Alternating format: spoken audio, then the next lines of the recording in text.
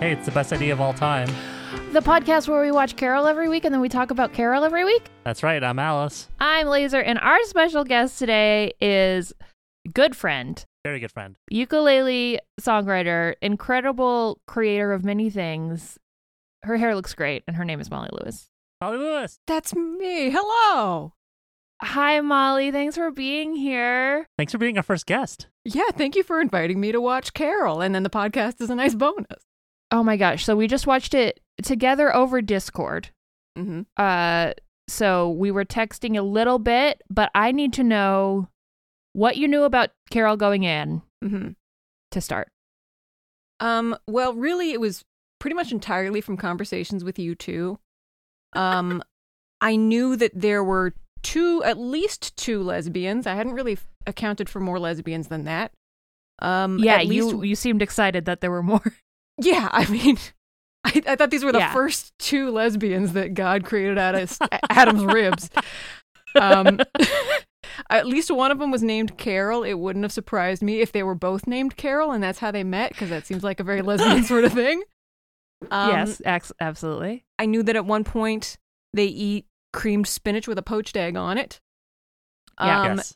And there's a character outside the movie named Harold, and a supporting character of Harold who has to deliver to the Harold the important information that they're lesbians.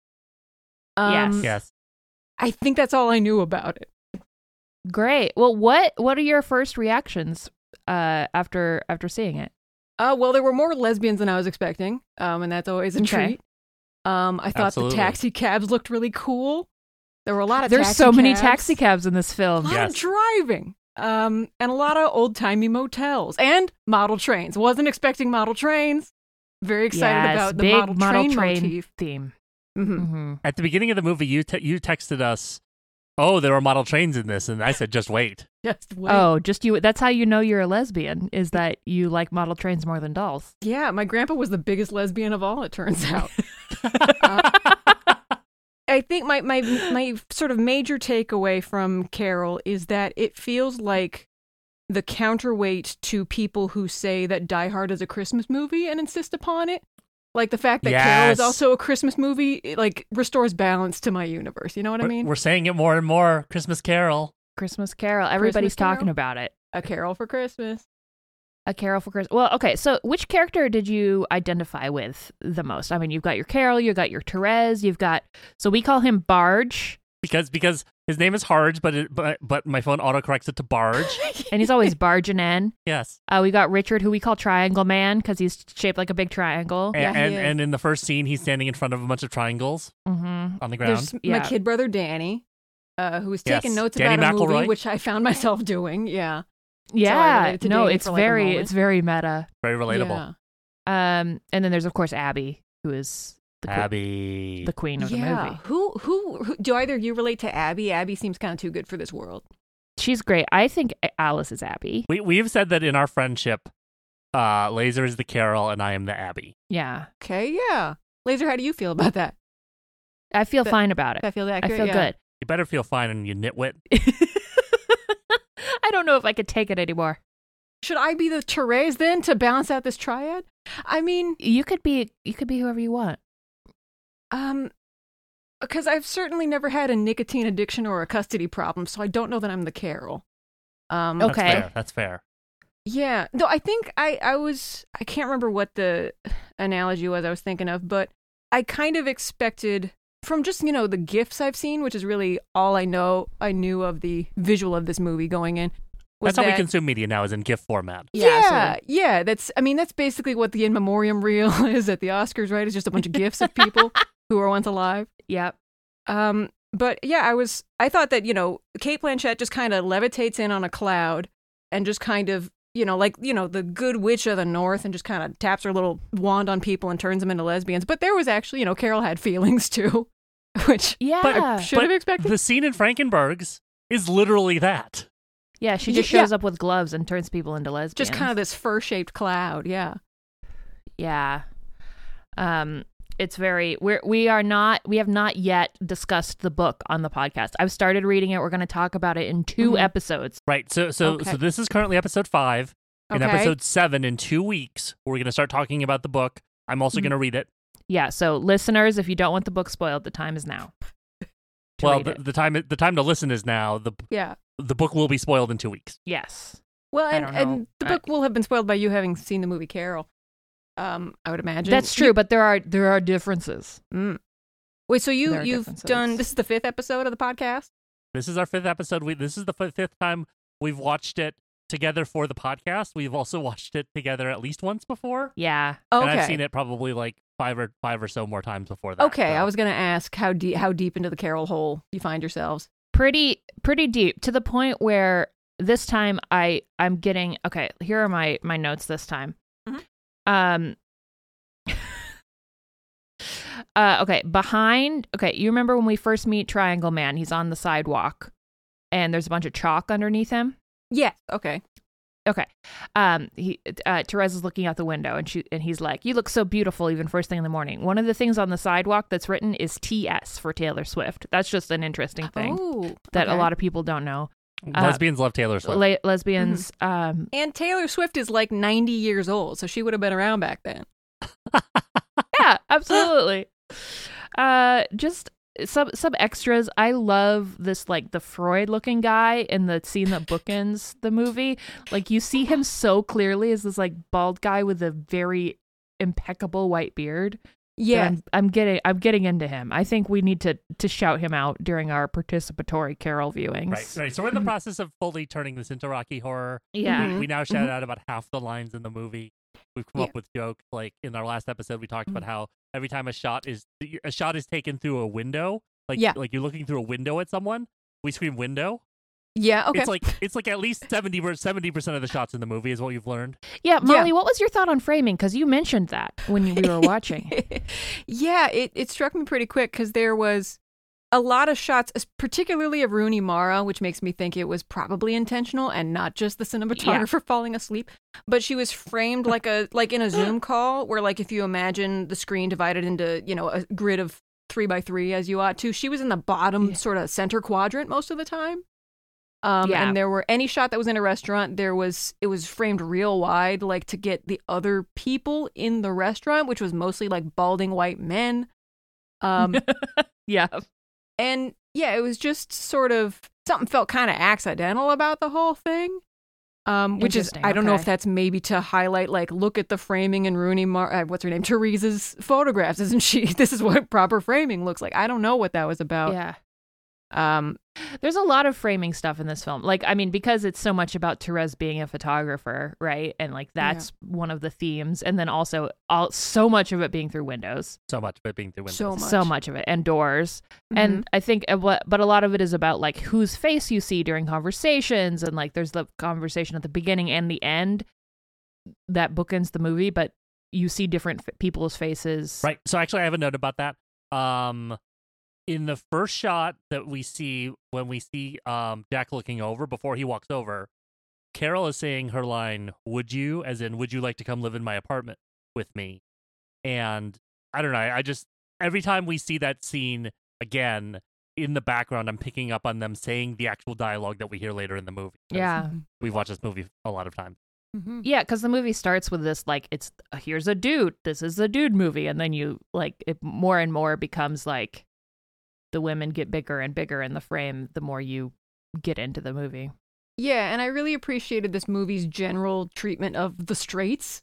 Like, there was just no ambiguity about, like, oh, see, like, these brown sacks of men, like, huffing up the stairs. Like, oh, the straights are rolling in. Gotta stop talking about lesbian stuff. They suck. So tell me how you felt about the costumes. Would you wear any of these? I would wear pretty much all of them, including like Triangle Man's clothes, Danny McElroy's clothes. Like, I would pilfer from I'd drive most of the cars, you know? Yes, kind of that sort of LA noir 40s, 50s kind of, those are the costumes I would take. Just, you know, Final Pam's era, right? That's sort of her era.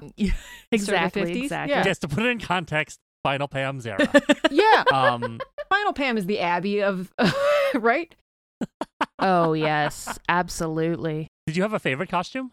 Favorite costume was when they were ignoring Tommy Two Time at the Continental Breakfast, that blue jacket that Carol waltzed in with her little AAA map. Yeah. Take that in a hot little hurry. Put some elbow patches on there. Mwah, chef's kiss. It's such a good look, and she has this little yellow like bandana on that reminds me so much of a Boy Scout bandana.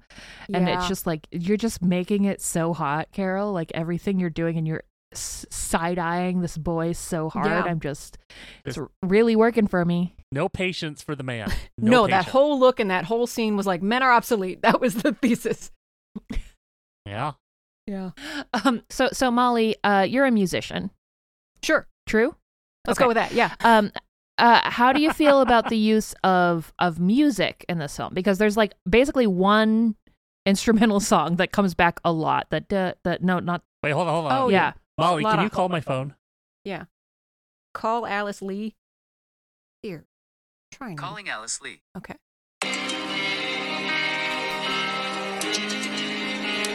So Is that just for me, or is that the general? That's the general. That's setting? just my ringtone now. Okay. Should I leave you a voicemail? No, I'm talking to you right now. Okay. So yeah, there's that song. Mm-hmm. And then there's like Therese plays the piano. There's the Mint Julep song that we got trapped on forever. Yeah, we did. Our stream was buffering a lot, unfortunately. It was the mint julep time loop. Just time to crush the ice in your mint julep.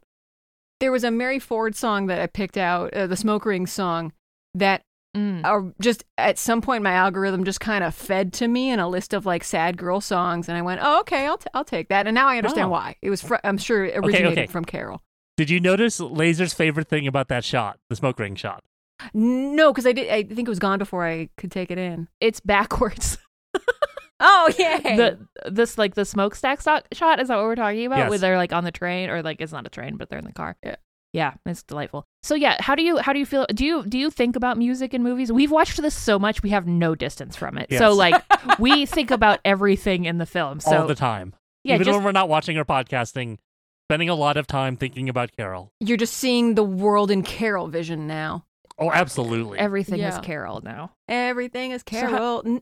No, I didn't notice like the soundtrack choices so much, but the score would definitely, because they're lesbians, Harold. Like a lot of the the shots were just them either talking quietly in a restaurant with shots of straight people framed into the shot so that they have to play it cool. I guess that's what that represents. Mm-hmm.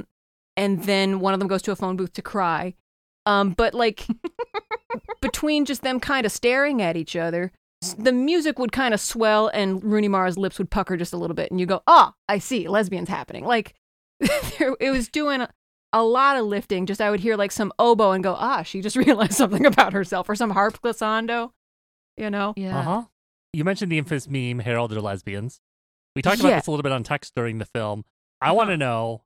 I've long suspected that the scene where they're having lunch together with the tomato spinach or the cream spinach and over poached eggs is the scene where the woman turns to the man and says, "Harold, they're lesbian." This is the context for this. If anybody hasn't heard, is that somebody's in a movie theater at 1:30 p.m. and there's an older couple in front of them, and one turns to the other and says, "Harold, they're lesbian." Right. We're 5 episodes in. Surely they've heard of this by now. I'm sure. I mean, I don't know. I don't know how people live their lives. That's fair. Okay. Yeah. So, you were positing during the movie that maybe it happened during a later scene. Do you have a theory on when the infamous Harold, they're lesbians takes place? Yeah, to go back to my earlier note about the bonkers cinematography of this film, it's just kind of all over the place. But the scene where they get into a car together, and it's just these really close, like unusually close shots of things, like the arm of her coat, and then like the pull handle on the radio, and the hands on the steering wheel and stuff. And there is no sensible reason to show the inside of a car like that. Like, if you're thinking, it's such like, these are just sensual shot of going through the Holland Tunnel. just two gals going through the Lincoln Tunnel. Just two friends, just a friend and a roommate. Yeah. So actually, something that we discovered recently on one of our recent watches is that there's a scene interspersed in there that's actually shot from Therese at the end of the movie, around the meeting that we see at the beginning of the movie and the end of the movie. Yeah. There's a shot of her in the later outfit, and so we think it's her. This is all her remembering this, and so all of those like very intense shots of like her arm, or Carol's hand on the wheel and the radio. Those are probably all representing like the very vivid memories that Therese has, because this is really the first time she's been with Carol. One of the few cinematic decisions in the film that made complete sense to me. Like, because, absolutely. When you get in your crush's car for the first time, you notice everything about it. You just kind of take in their whole environment when you go to their apartment. But if you're Harold, say, someone like Harold, that might not be immediately apparent, If we're just looking at like the grill of a car and like a lady's knee and just kind of not imagery that a Harold type would associate with just a car drive to the countryside, Yeah. Well, so the other thing I was thinking I thought during the movie this time was maybe they're just dense and it's when they start kissing. Yeah, I mean, I wouldn't be surprised if it wasn't until like the presidential suite, if the rate's attractive, like that kind of level. Like, I mean, that's even before. Like, it takes 2 more hotels before they actually start making out. Yeah, I mean, I don't know. I do love the idea that this film, I mean, because they're not going to show the kiss in the trailer, I don't think. Probably. So it's just like a bunch of people back in 2015 going, oh, a movie about the 50s. Let's go. Like, we loved the 50s. We're, folks of a certain age. Let's just go check it out. Why are these women looking at each other like this? Kind of what are they talking I'm delighted about? by it. Who's Harge? Why doesn't she want to be with her daughter for Christmas? I don't get it. Oh my gosh. You wanted to talk about the tomato aspic lunch scene. Oh yeah. So dish. In doing research for the podcast, I did look up what tomato aspic is. Are either of you familiar with this dish? No. Molly? Is it like a congealed tomato? Is it like sort of a gelatinous kind of thing? Okay. It is a tomato jello salad. Oh, gross. Ooh, I grew up in the Midwest, but my family never partook in the like jello salad trend. And thankfully, I think I will not be making tomato aspic for us, no matter how many lunches you want to have of it, Laser. But I mean, I'll make tomato aspic and let you know how it is. I love gelatinized things. I looked up because I think Alice, you sent the creamed spinach recipe from the movie, and I was going to make it. I was going to walk up the hill and get the stuff, but it's like a cup of half and half per pound of spinach. Yes. It's like, that's an artery blocker. I don't want that. And then have to so sit in front of a much microphone. I'd be like burping and just right into this microphone if I had. Thank you for warning me. It is a miracle we were able to do that podcast episode at all. It was some heavy spinach, I will say it. Okay, so what did you think of Rindy, the baby? I thought it was weird the whole time that Rindy and Therese had the same haircut. I wasn't sure if I was supposed to, having seen Freud in the first scene and stuff, I wasn't sure how much to read into that. Oh, yeah. I mean, you see a baby picture of Rindy, you see a baby picture of Therese, and there are moments like when they're in the car and there's that announcement when Therese is asleep and they go like, it's Christmas time for the president-elect. What is Christmas without a young person to watch them open their presents or something like that? All he cares about is watching his grandkids open their presents. Because Christmas is meaningless without children, and Carol's all sad, and then she looks at Therese and like pulls a blanket over it. Yeah. Like, there's definitely I am sad about my child, and I have a young woman that I need to mother seducing. something. Yeah. Yeah. Yeah, that's real. I also am starting to think that the photo of Therese as a baby is actually one of the Rindy actresses. Oh, really? I mean, we only see it for a second. I don't know where else they would have gotten that photo from, but it looks a lot like her. Oh, okay. I don't know. That would be weird. I didn't get that good of a look at her. Yeah. It is. Wait, Laser said something very funny to me during this watch, which is when they get to Carol's house for the first time after the Christmas tree lot. Rindy comes out and says, and Carol says, "Oh, I brought something for you." And Rindy says, "Is it blue?" And Therese is wearing blue. So I was like, "Did you bring me Therese? Is Therese my present? You brought me a new mommy? A mommy who will go skating with me." Yeah, who won't abandon me with my boring dad? Keep dad under the sink. Oh gosh. What did you take notes on, Molly? What struck you about the film Carol 2015? Kate Blanchett. I wrote that I want the Carol Abby prequel movie, if not a miniseries. Yes. Not even like their origin story, because that was kind of addressed in the film, but I just kind of want to see them doing like lesbo crimes with each other.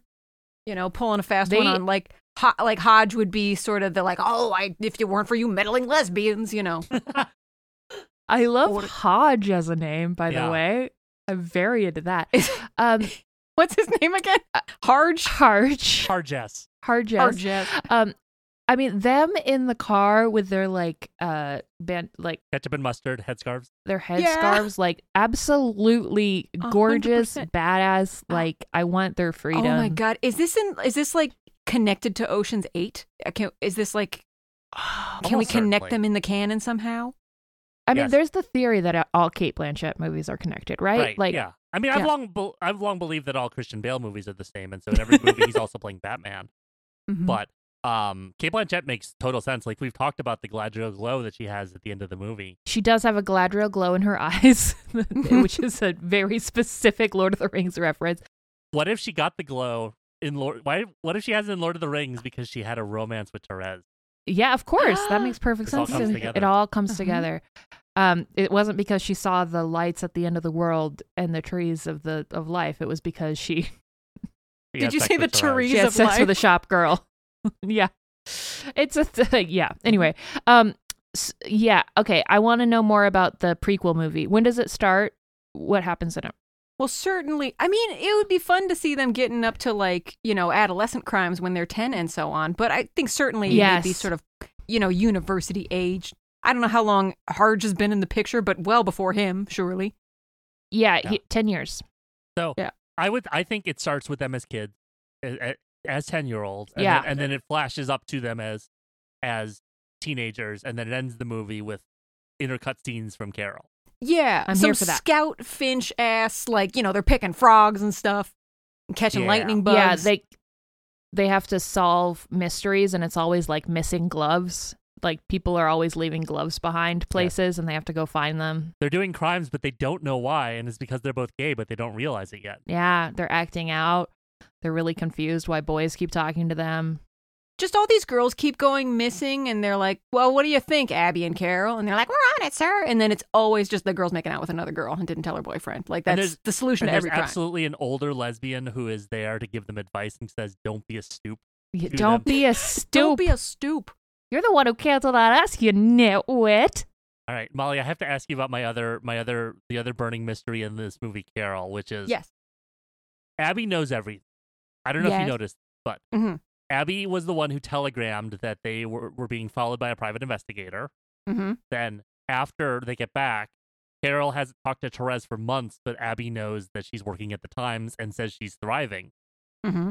How does Abby know everything, Molly? I mean, just Abby's connected to the Wisp. I assume she's connected to this Carrie Brownstein person who apparently had a name. Just kind of, she just talks to Genevieve. Genevieve, yeah. She had a first name and a last name. And she was in one scene. Apparently, a lot of her scenes got cut. That's what she has said in an interview. Oh, well, that's release the Carrie Brownstein cut, you cowards. Don't be a Stupe. Don't be a Stupe. Release the Carrie Brownstein cut. We agree. We think that Carrie Brownstein is a Time Lord because she looks so out of touch with the rest of the fashion, and her face does not look like she's in the 50s. I do not believe her being in any period piece. She looks like she just stepped out of a Capital One commercial or something. Yeah. They just tell her dress like 1950s, and she just wears the thing she normally wears. Yeah, it's delightful though. I love her. I assume Abby's just connected to all the lesbians in Manhattan. Just there's some sort of whisper network. They send carrier pigeons or something.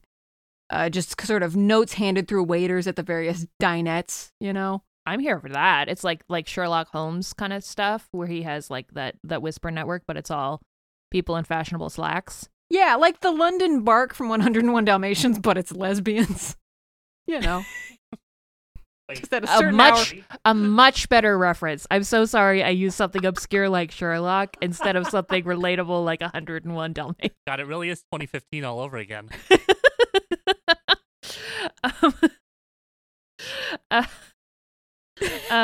Okay, so we love the props in this film, as you can tell. Yes. Molly, we're wearing hats. Alice has the camera. Alice has the suitcase. Alice has the Therese hat. What is that kind of hat called? It's called the Scottish Tam. I'll just repeat what I said in the past episodes. This is what we call on the podcast the Carol Collection Corner, wherein I will buy every prop in the movie Carol by the time we're done with the podcast. The Scottish Tam is a traditional Scottish hat.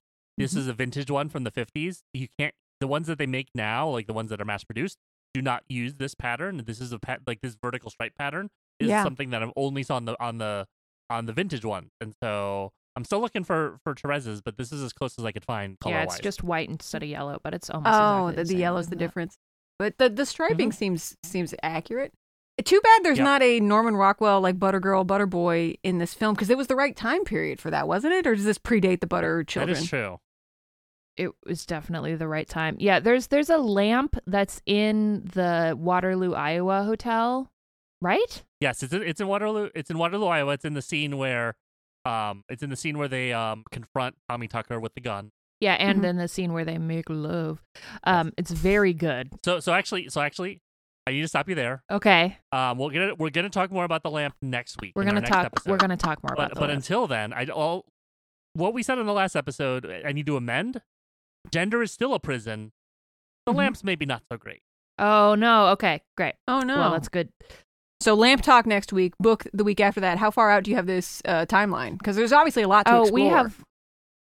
There is so much to explore. I mean, Carol is there's a comic book coming out, or a graphic novel coming out about that is a biography. A biography of Patricia Highsmith, who wrote the novel The Price of Salt, that I just found out about because a Twitter friend of mine, Biz Michael, was a sensitivity reader, and they were like, I was really confused why they needed a Jewish sensitivity reader on this book, and the reason is Patricia Highsmith is a terrible person, very anti-Semitic, hugely anti-Semitic, really bad. But apparently the book is great, so I'm very excited. I think that comes out in March to read that and talk about it. Yeah. I have a new goal for this podcast as a result of this watch, which is we have to get Glasses manager Pamela Haynes. I love her. Theoretical relative to the director Todd Haynes on our show before the end of the year. No kidding. Yeah. So you did you love her? Yeah. Every scene she was in, like 2-3 scenes, and stole everyone. Yeah. I thought that she was Carrie Brownstein from a distance, and was thinking like, oh, hell yeah. No, different lady. Okay. Apparently, all brunettes look like Carrie Brownstein to me with the shoulder. I mean, she's got the look, for sure. Okay. Since we're doing updates, last week on the podcast, I emailed Kate Beaton to ask about the Waterloo, Iowa sign. Yes. Which is obviously a Kate Beaton illustration. I'm so excited for this. You have no idea how excited I am for this. Okay. Yeah, it's not as exciting as it could be, but here is the email I got back from Kate. Hi, Laser. You have a podcast just about that movie? Great question, Kate. Very fair. I have not actually ever watched it, but I'm aware of the Napoleon. People started telling me about it when it came out, and I saw a still of it, and I was like, oh yeah, that's my drawing. But I don't know how prominently it is featured in the film. But that's all there is to it. No one from the film ever contacted me, permission-wise or anything like that. Either someone likes my work, or they image searched Napoleon cartoon in the art department and scooped the drawing. Yeah. I don't know. I don't know how these things are done normally either. I'm sorry, it's not much of a story. No, this is another runner for your podcast, is to get to the bottom of this mystery. Yeah, we gotta get the art department because they constructed like a 6-foot tall version of that drawing. I know. I was looking at it to try to see like, is that real or is that digital? But it looks real. I think it's real. Yeah, they just stole it. We are gonna get whoever worked on this movie canceled. We're gonna get Carol canceled. You're gonna get future publications of Carol edited with like some sort of bogus public domain Napoleon. It's gonna be like a CG Jabba the Hutt. That's what you gotta do. You gotta remove the Kate Beaton art theft, and you gotta get all those Carrie Brownstein scenes back in. You gotta start a groundswell. It's gonna be a CG Carrie Brownstein in front of the water. While we're making wishes for this podcast, can I also make a wish? Yes. I want by the end of next November for there to be a Carol Advent calendar. I want every day of December to open up and get a different like Carol something. Yes. I don't know, a factoid, an olive for my martini. Chocolate-shaped record. Yeah. Chocolate-shaped lesbians in the record shop. Yes. Yes. What did you think of the record shop scene with the two best background actors of all time? The best background actors of all time. And I was digging sort of the record clerk and just the whole setup. I love him. We love him. He's the only good male character in the whole movie. Yeah, we stand. Yeah. He's a delight. There's him, and then there's the guy who says that Carol's train set has been delivered. Those are the only two. It's been delivered. forgivable men in the film. But yeah, delightful. A delightful man who's selling her a record. We know especially that Triangle Man is not allowed in the record store. Oh yeah, he's just standing outside. He's to wait outside. Too straight. No, he doesn't appreciate the arts. Who is your favorite non-Therese Carol Abby? Like outside sort of the pantheon we've discussed. Ooh. Like who's your favorite woman? If I may begin, I love the lady who is not a clock at the hotel where Tommy Two Time is. I'm not a clock. 7 o'clock, 9 o'clock. I'm not a clock. I'm not a clock, lady. Oh my God, she's. We've talked at length about her. I love her. We love her. I want scenes with just her and Carrie Brownstein. Somehow make it happen. Yeah, she's still wearing her outfit from the night before, the like New Year's outfit, and it's that's so hard. I had a real highlight today with. I mean, I don't like her, but I love every time she's on screen. Florence, Carol's maid. Carol's maid, who obviously hates Carol. Yes. And is like so offended by Carol's lifestyle. Yep. Yeah, prays on a rosary about it, surely. I kind of love her acting, her character was a highlight for me this time. Yeah. I just have a note here that says Belle of Chicago ham. Yes. Oh my God. There's so much canned ham that they're so proud of in this. It's in a display case. It was the peak era for canned ham. It's in a display case, and it's on top of the display case. And Therese picks it up and like plays with it a little bit. Yeah. Right. I mean, they're in Chicago. They're gonna play with the Chicago ham. It's a big ham town in Chicago. This time. Is that true? That's I true. assume I've been to Chicago. Yeah. Oh my gosh. My other thing that I noticed this time, I've noticed before, but I wanted to bring special attention to is when Carol comes into the shop, she's there to buy a doll, a specific doll, and she mentions the doll, and Bright Betsy, and Therese says, "Oh yeah, it cries and wets itself," and her eyes when she goes and wets itself, are like I'm not gonna have children. It's basically what those eyes say. It's like, you get it. I love you. Yeah. The other note I have that I noticed is that at the end of the movie, Therese goes to the party with to Phil McElroy's party. Yeah. And she is overdressed. She's wearing like a cool skirt suit that she wears to dinner with Carol. Everyone else is in like button downs and poodle skirts and shit. It's what she wore to work. It's a real time cop that day. in there. Right. But she doesn't fit in. She is overdressed.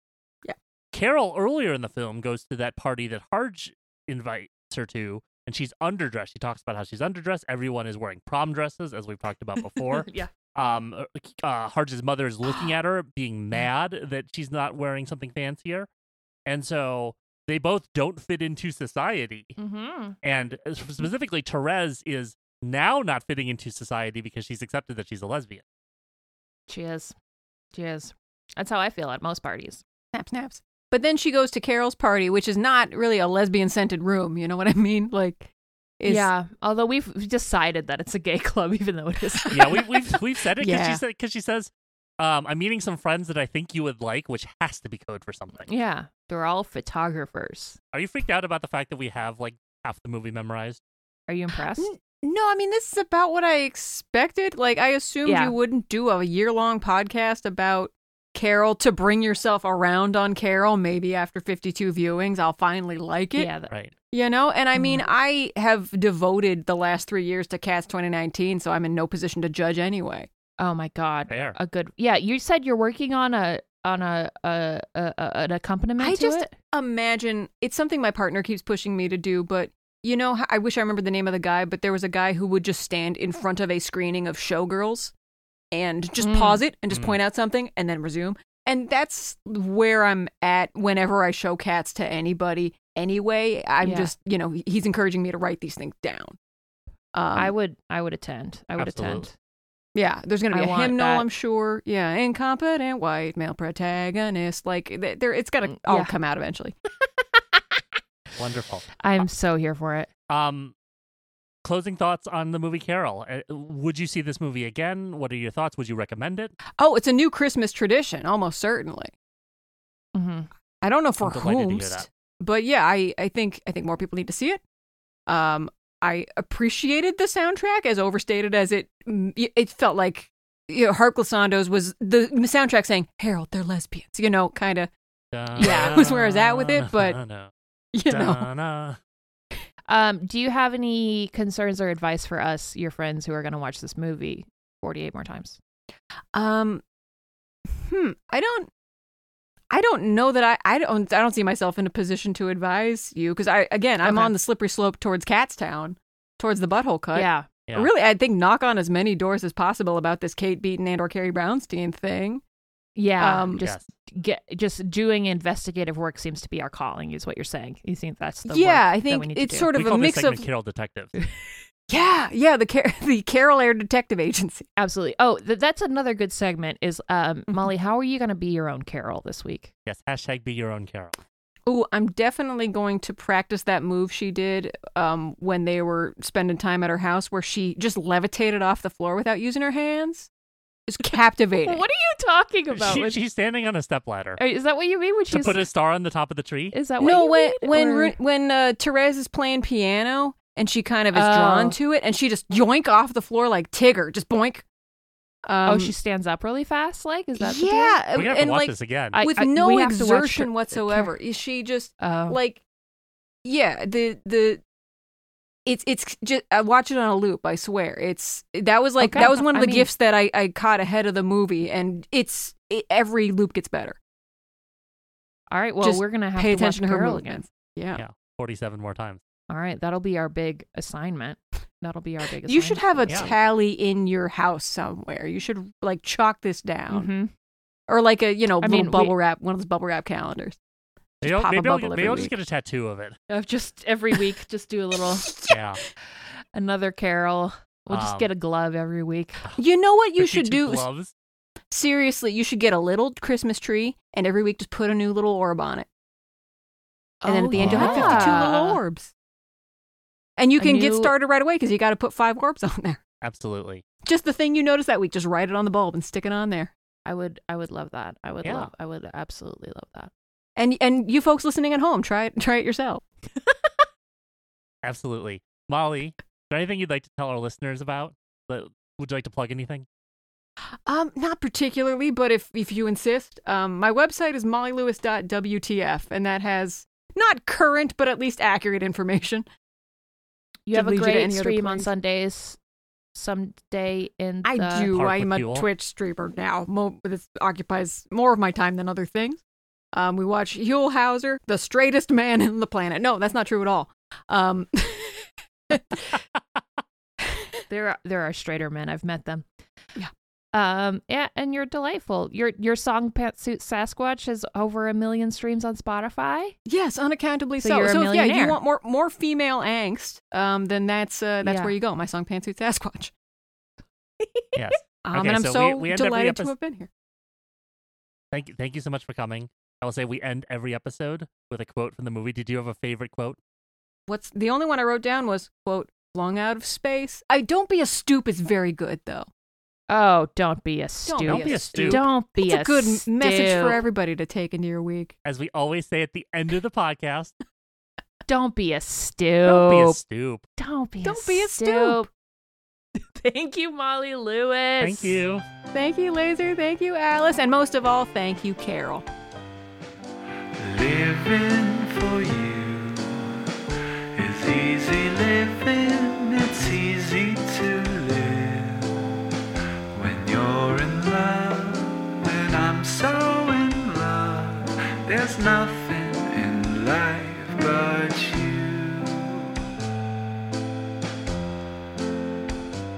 The Best Idea of All Time is hosted by Laser and Alice. Our theme song is Easy Livin', as recorded by Flower Links. You can find more information about them in our show notes. The show is edited and produced by me, Alice. Our website is bestidea.gay. And if you have thoughts about the podcast, the movie Carol, or anything else you want to talk about, you can email us at askmethings@bestidea.gay. The Best Idea of All Time will return next week.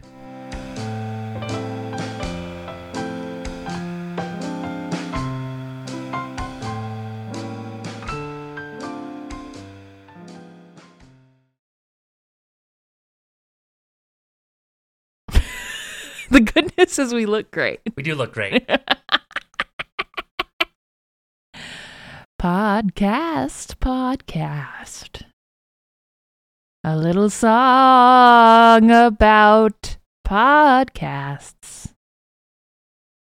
What a podcast. It's a podcast. A podcast for all your friends. Hello, Molly.